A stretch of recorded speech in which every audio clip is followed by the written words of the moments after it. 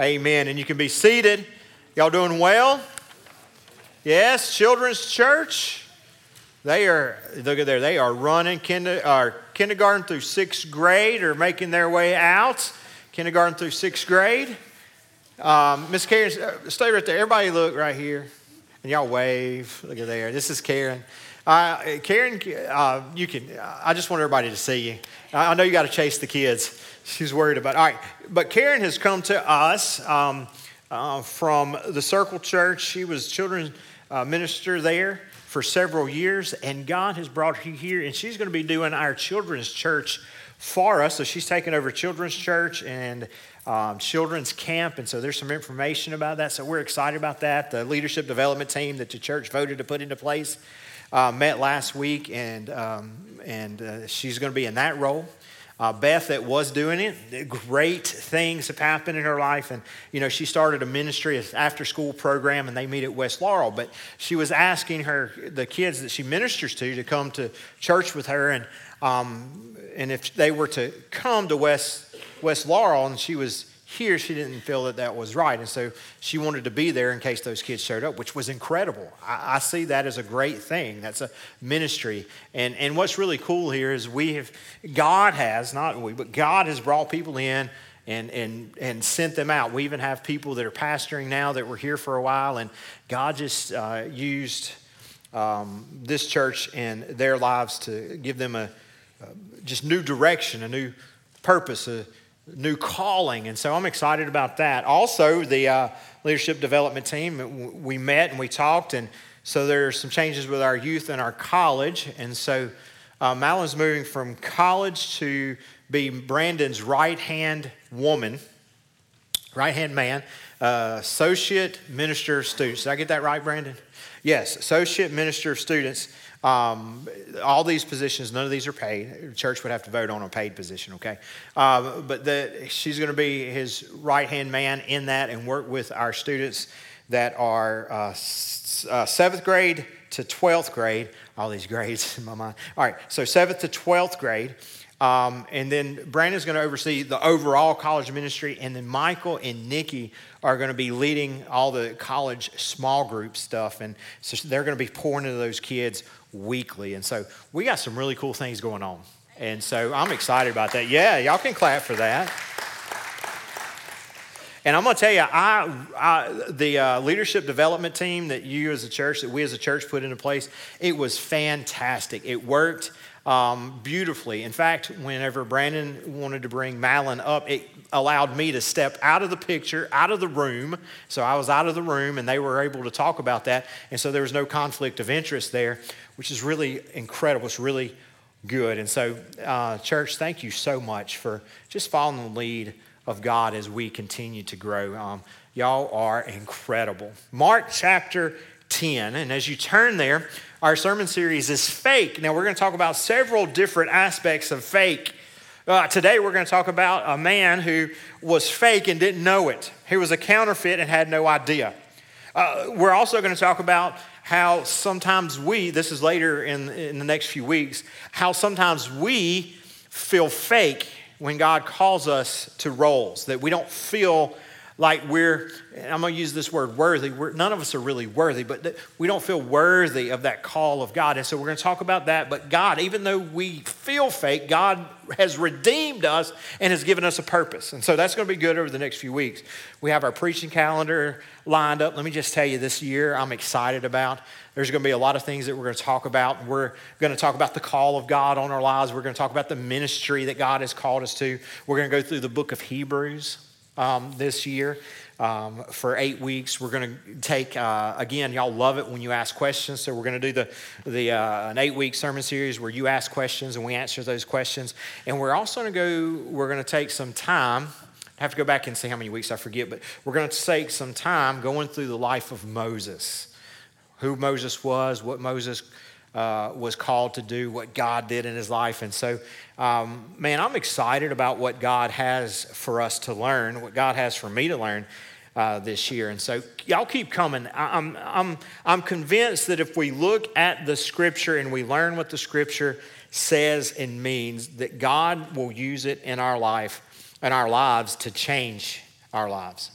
And so we just continue to dig in and learn about who our Father is, who Jesus is, who the Holy Spirit is, what he does in our life. But today we're going to talk about Mark 10, a man that was counterfeit, a man that was fake and didn't know it. Mark 10, starting in verse 17. It says, as Jesus started on his way, a man ran up to him. He fell on his knees before Jesus. Good teacher, he said, what must I do to receive eternal life? Why do you call me good? Jesus answered. No one is good except God. You know what the commandments say. Do not murder, do not commit adultery, do not steal, do not be a false witness, do not cheat, honor your father and mother. Teacher, he said, I've obeyed all these commands since I was a boy. Jesus looked at him and loved him. That's the key phrase, and loved him. You're missing one thing, he said. Go and sell everything you have, give the money to those who are poor. You will have treasure in heaven, then come and follow me. The man's face fell. He went away sad because he was very rich. Jesus looked around. He said to his disciples, how hard is it for rich people to enter God's kingdom? Here we see a man who was taught all the right things. He learned to be fake. The same way I'm convinced we, because we live in the Bible Belt, we learned to be fake. I mean, we just learned. It's just this process that we started to go through. And we're going to look and dissect this piece by piece. But because we grew up in a religious atmosphere or culture, in order for us to kind of fit in, we had to fit in with the norm. And we just learned what it is to act like a believer. Some of us, and this is going to be an evaluation for us, some of us, that's all we did. We learned how to be a believer, how to act like a believer, but we never have had a true relationship with Jesus Christ. We're fake and don't even know it. Like we think we have it all together, but we don't. Well, let's look at what he did. What are some of the things, why can we say that this is true about him? First, he knew all the right things to do. We all know the right things to do. Look at him. What did he do? What are some of the things that he did? One, he ran up to Jesus. This is good. This is important. He ran to the person he knew that could help him. He ran to Jesus. For us, as we grew up, this is what we've been told, that if you have a problem, you run to Jesus. That's the correct answer, by the way.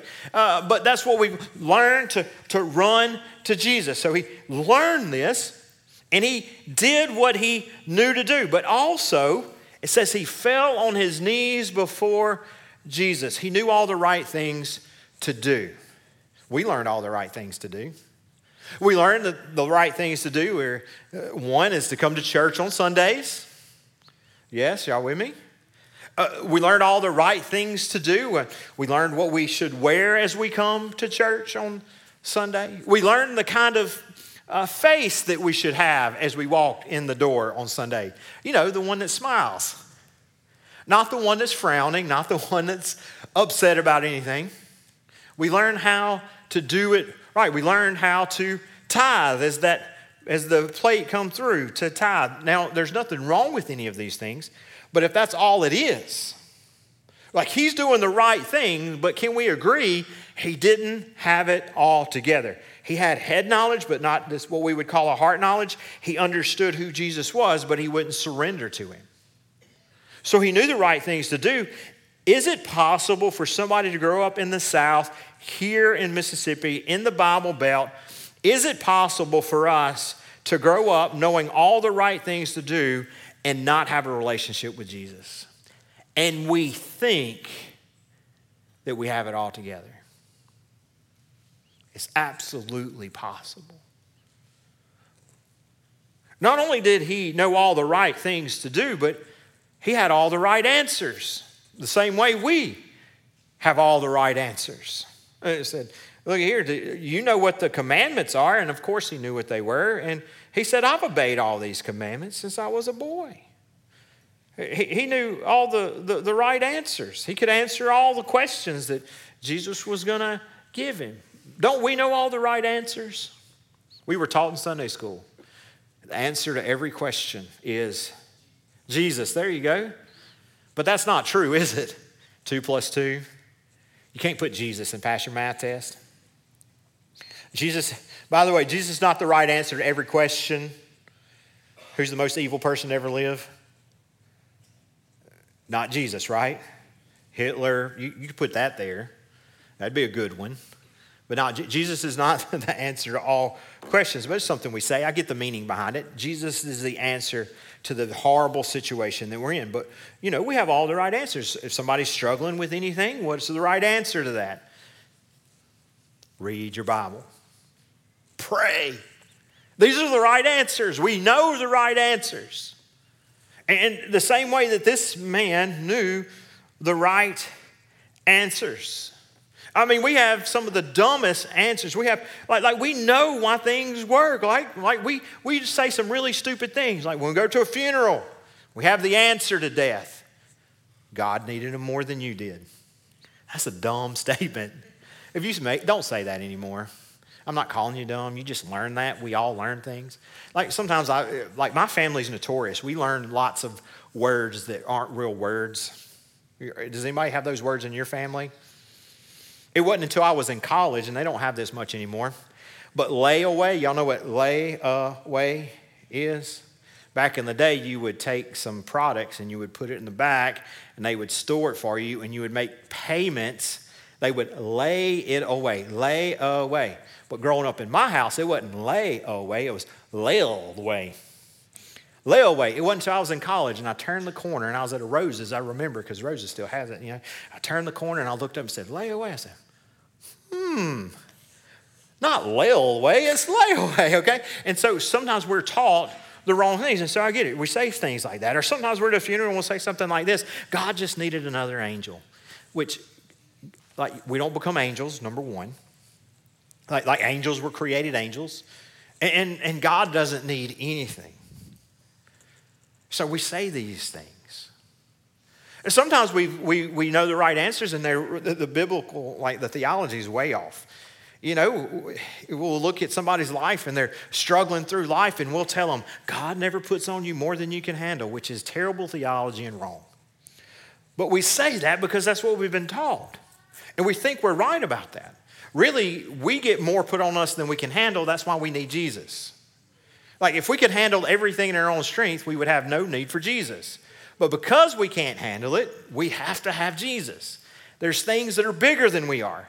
And so we think we have all the right answers the same way this guy, and they sound good, they sound biblical, but even though he knew what to say, even though he was mistaken and his theology was off because he said, I've obeyed all these commandments, he still had these right things to say. He even had the right questions, didn't he? What did he say? What must I do to receive eternal life? Man, that's a good question. Man, what a question. Now, some of you that have been praying about sharing the gospel with people, you have in your mind that you're going to share the gospel. You're going to walk up to them, you're going to say, do you know Jesus? And they're going to be like, I don't want to talk to you about that, Most of the time people don't do that, by the way, but that's what we have in our mind. Weirdo, that's what we're thinking. But this guy, he's come running up to Jesus, and his question is, what must I do to receive eternal life? Now, I want you to picture, you're praying about witnessing, there you are, you're at Walmart, you're thinking about buying some milk, and as soon as you start to open the door, somebody comes running up to you. How do I get saved? Man, that's pretty cool, huh? Right there at the milk aisle. This is what's happening here. The right question. But he was really hoping in this question, that Jesus would say, and you can see in his answers and just how it's implied when it's written that Jesus was just like, you got it. You got it all figured out. I don't have to tell you anything because you're on your way. Because he was fake and didn't even know it. We have all the right questions. We know how to answer or ask the right questions. Man, we can make ourselves seem very intelligent. And, sometimes even our questions are false. By the way, when you're in a Bible study and somebody were to ask you, what do you think this means? Okay, I understand what they're saying, but it really doesn't matter what we think it means. The only thing that matters is what it really means. You with me? Come on, this is yes, this is no. And I know some of you have been in those Bible studies where you're like, what do you think this means? Really, the way that we should ask is, what is God trying to tell us? Now, that's really what we're asking. We just ask it in a bad way. And let me give you an example, okay? So parents, you have some kids and you tell them, take out the trash. And one kid looks at the other and, what do you think they mean? And you, as the adult, go, I mean one thing, take out the trash.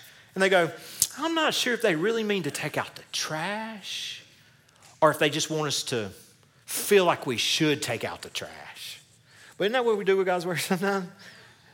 So we got to be careful even with the questions that we have. If we think that we have all the right questions, he thinks he has it all together.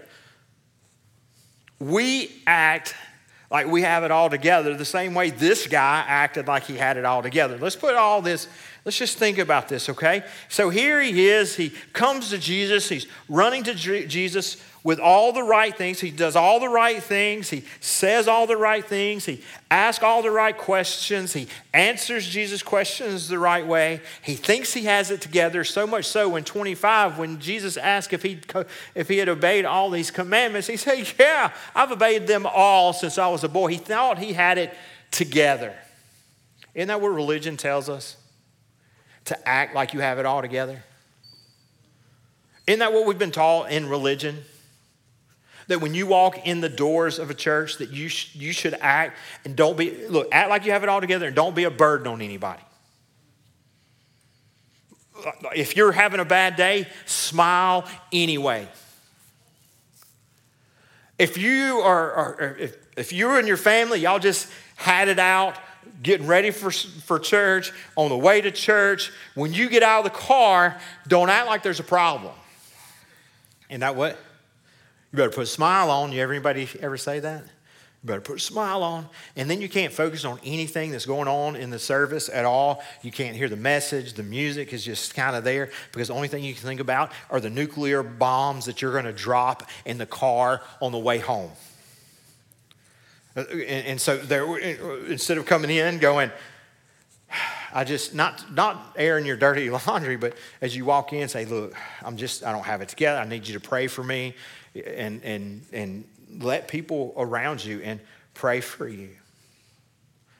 I think there has been too much damage done because of this attitude like this rich young ruler had, and that we have, where we think we have it all together, or we pretend as if we do have it all together, really when we don't. Saying, I keep all these commandments, knowing he didn't.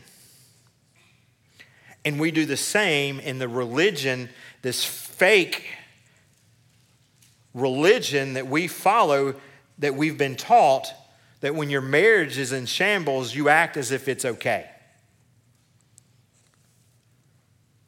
I believe there are marriages in the church that have fallen apart because there's cracks in the marriage, but we have to ignore and hide those cracks because religion tells us that we have to put this perfect persona out there. We can't let people know that we struggle because real Christians don't struggle or argue in their marriage. That's a lie. So we have that our kids are starting to struggle. And we won't come and find some people that we trust, maybe in our small group, or maybe a small group of people will say, I'm struggling. My child is going down a path and I can't stop them. I need prayer. But we have to act like our kids have it all together. You have to hide any imperfections they may have. Now, I'm thankful for you as a church because we've gone through a season where our children, and all of them have done this, where they've just pulled away from us. Because they're trying to find independence. That's what kids do. When they try to find independence, they pull away from their parents. They don't talk to you. They don't talk to us. They do their own thing, okay? And so it's this finding independence. And as a church, here's what we have to do. Someone else has to come and fill in and close that gap. And I'm so thankful there are men and women here at this church that when our children was trying to find their way, that and we couldn't talk to them, that y'all were there to pour into them and love on them and care for them. But that doesn't happen unless you're willing to admit that you need help. And there have been conversations with people in this room. Hey, my child's going through this. Can you talk to them? Because I can't. Can you love them in this area? Because they won't hear me right now. And parents, I'll just give you a hint, and I have to tell myself this: the louder you get doesn't mean they will hear you. Just because you scream doesn't mean they hear you. It's kind of like somebody who speaks another language. Just because you talk louder and slower doesn't mean they'll understand English all of a sudden. And so we have to be able to admit that we're struggling as a family and that we need help in these areas. As an individual, we have to be able to come and be, I have depression. We have to be able to admit that. Especially for men. This is a hard thing to admit for men. I've struggled through depression and I hid it myself just because, not like deep depression, but just this overwhelming feeling and some depression where you don't want to do anything, you want to get up. And so, but you struggle, you hide it. Why do you hide it? Because you have to pretend like you have everything together, just like this rich young ruler. You have to pretend that everything's okay. You can't go to somebody and say, I'm struggling, because if you do that, then you feel like you are less than what God called you to do or called you to be, and that's just not true. God put us together so we could support one another. That's what this is all about, us having a relationship with Him and with each other. I think that's the reason sometimes we don't see people, we don't come to the altar because we're afraid that somebody will see us and think we're struggling. I'll go ahead, look left, look right. Okay, some of you didn't do it. Look left, look right. All right, you can look at people in front of you, people behind you. Everybody you saw struggling. Because we live in a cursed world. Everybody in here struggling somewhere emotionally, physically, financially, spiritually. Somebody struggling with questions. Everybody in here has struggles. We aren't put together. We don't have it all together. Some of us are making it from one day to the next. But we act as if we have it all together. So here's what happens with this rich young ruler. He's a fake and doesn't know it until he's confronted with the real thing. And really, that's how you can tell a fake from the original or from the real thing. You compare the fake to the real thing. Yes? Yeah? If I had $200 bills here, the only reason you know which one was fake is because you would compare them both to what you know a real one looks like. Yes? And those fake $100 bills, I get so mad about those made for motion picture only. I hate those things. You'll see them on the ground. I'll pick them up, think $100, and I don't have anything except for in possession of counterfeit dollars. And so, but you have to compare. And so this is what Jesus does. He confronts him with this truth, and he says, okay, if you're really true, if what you have is true, here's what I need you to do. If you really want to inherit the kingdom of God, if you want to follow me, here's what you have to do. Sell everything and give the money to the poor, and then you can come follow me. And the guy, it says he went away sad. He didn't even respond. It just said the man's face fell, went away sad. Like all of a sudden it was just, you ever seen that color in his face? He was super excited. He's like, I got this all figured out. I got my life all put together. I'm going to follow Christ. Jesus is about to tell me I already have eternal life. He's going to tell me, and he's confronted with the real thing. And it was just, all of a sudden, he realized what he had was just religion and was not a relationship.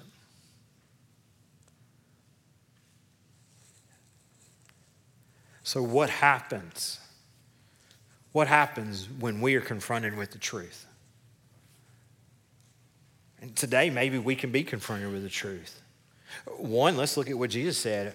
If Jesus were to come to you and ask you to sell everything that you have and give it to the poor, that's your house, that's your car, that's your savings, that's your retirement, that's everything. He says, give it all to the poor, would you?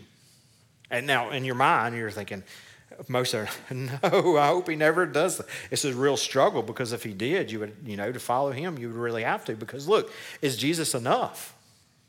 Either he's enough or he's not. Like if Jesus tells you to sell everything and give it to the poor and you don't do it, what you're saying is, Jesus, you're not enough. Like I need something else. And let's really dig down into this for a minute. The things that we say that we need, like this rich young ruler, what he's saying that he needs is this material stuff, his riches. And as what we learned the last few weeks is that Paul said, because I know who Jesus is, everything compared to the knowledge of Christ is crap. And I know you're like, crap? I know, that's the strong word that Paul used, okay? That's the best translation, not dung. Who uses dung anymore? Anyway, I have dung on my shoe. Like, some of y'all be like, what does that even mean? So anyway, he said, crap. And you're like, that's kind of offensive. That's the reason Paul used it, and that's the reason Holy Spirit, because he wanted you to be offended by our desire to hold on to crap. Okay, now watch this. Some of us hold on to crap so tight it squeezes between our fingers, and our life is a mess, and we wonder why. And we wonder why.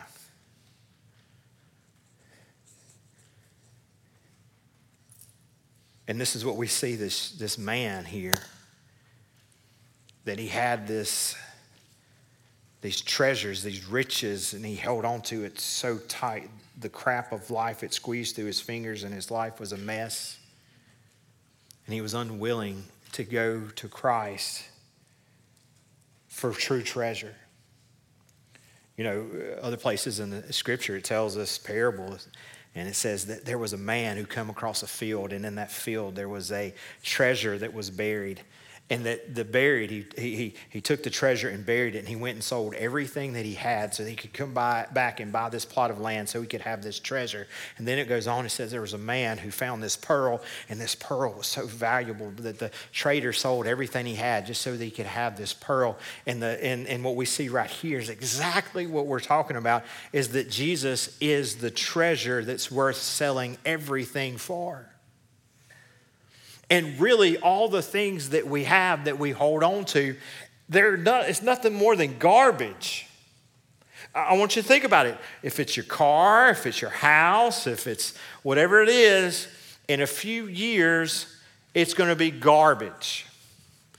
Within 100 years or 150 years, it's going to be garbage for sure. Because you can think of a house that lasts a long time, but in Mississippi and the termites and all, it's not going to last 100, 150 years, most likely. Your car definitely is not going to last long. You could buy a brand new 90-inch television, top of the line, and in 5 years, the screen's going to turn blue. It's going to act like a black light in your living room, cause all the fluorescent colors to glow, and it's going to be ready for the trash. It's so weird, all the things that we hold so tight. The scripture says that rust and moth will destroy. And what did Jesus say? Hey, if you sell everything and you give it to the poor, then you will have treasure in heaven. And Jesus later, other places says, if you have treasure in heaven, it will last forever, because rust and the moths can't destroy this the way it does the earthly treasures, the earthly trash that we have. So you're like, well, why in the world should I sell everything? Well, no, but you need to reorganize it in your mind. Here is why you have everything that you have, for the glory of God.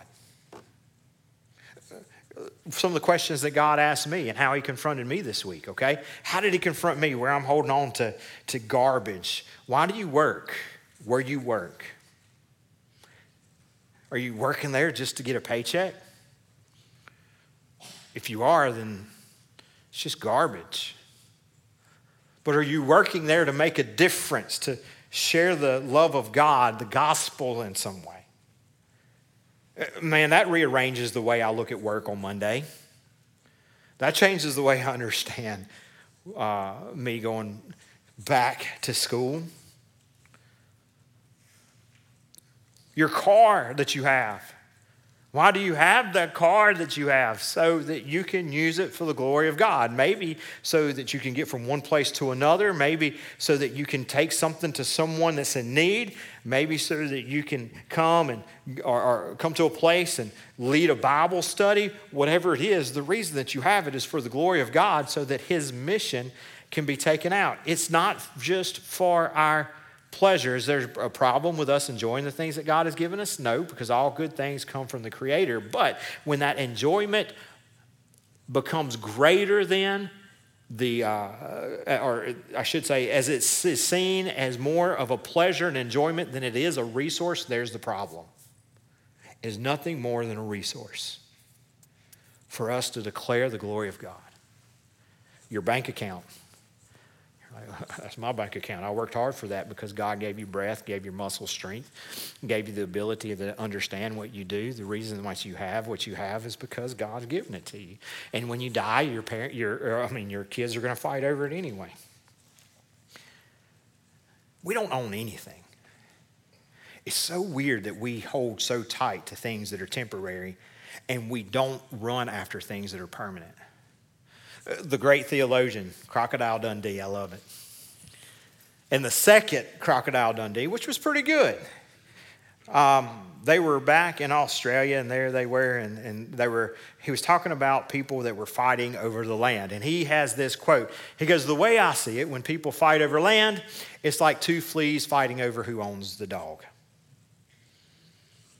Think about it for a minute. We are here, but for a moment, we are nothing more than a vapor. We know all the right things to do. We know all the right answers. We know all the right questions. We act like our life is together. But the truth is, we're holding tightly to crap. Our life is messy and stinky, and God wants to clean us up and give us real purpose. Give us real direction. And look, okay. Let me go to paycheck because some of you are like, my job. You are more valuable to God than just a paycheck. If all you are is a paycheck, I'm sorry that you feel that way. You are worth more than just a paycheck. In fact, God says you are so loved that you were bought with the most valuable thing that this universe has ever seen, the blood of Jesus Christ. If you feel like all you do is go to work to make a paycheck, you're missing what God has called you to do. Let go of the crap. Some of us treat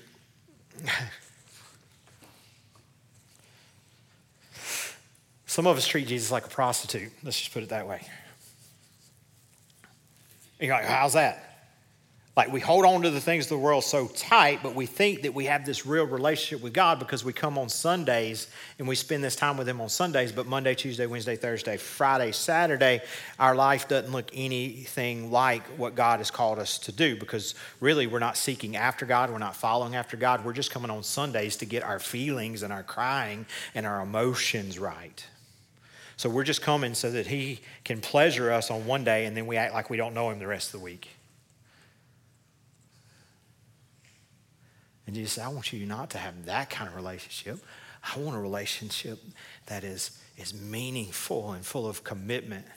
Some of us are thinking, well, God wants me to give up everything. I don't know if I want to give up everything. Why do I have to give up everything for Him? Have that conversation, men. Have that conversation with your wife today when you go home. Why do I have to give up all these other women? Why do I just have to stick with you? Why I got to be committed just for the one, you know? You're making me, I don't even like you. Like you're making me so I can't go do what I want to do. No, we would never do that. Like we would never walk down the aisle and get there and be like, I changed my mind. I'd have to give up too many other women for you. Like if that happens, you didn't want Him in the first place, ladies. But isn't that how we look at God and we go, God, you want me to give up everything for this relationship? Hold on, wait a minute. God's like, I want a committed life. I want somebody that will be devoted. Because what I have for you is so much better. And some of us, and I'm done, okay? Some of us have gotten to that place where we know all the right things to say. We know all the right things to do. We know all the right answers. But we don't have a relationship. Like this whole idea that I'm talking about giving up everything and following under his authority is like foreign. Like you don't even like it. Like I want to do what I want to do when I want to do it. And Jesus is just an add-on. Jesus is not here for your pleasure.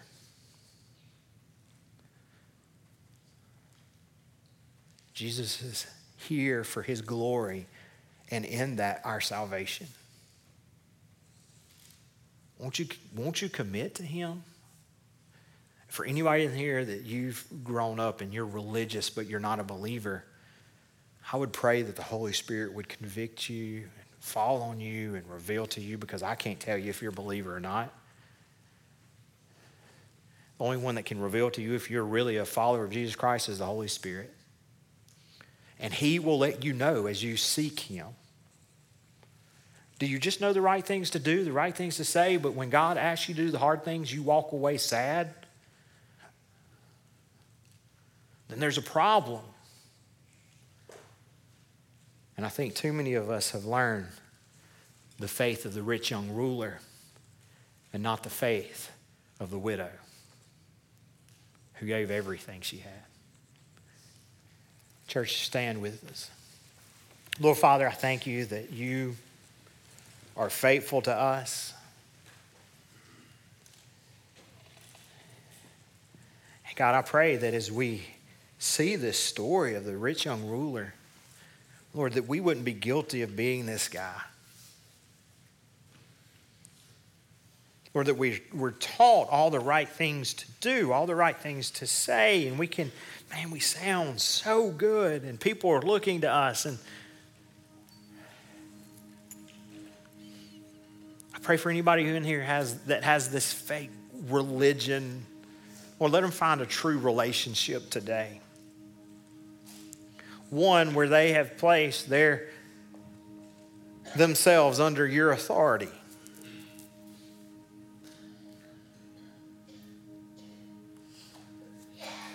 Whereas, those old hymns, as the things of this world grow strangely dim. Lord, let those things grow strangely dim. Let us surrender all. Our pleasures, our money, our jobs, our pain, our guilt, our shame. Let us surrender all these things. Lord, you're enough. You're more than enough.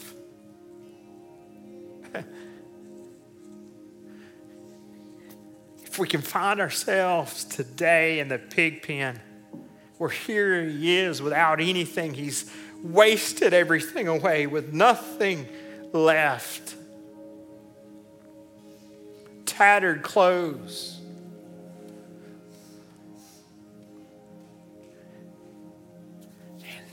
Let us realize in the pig pen that you are more than enough. And if that's all we have, if we're naked, if we're hungry, if we're without a job, if we're without a home, that you're more than enough.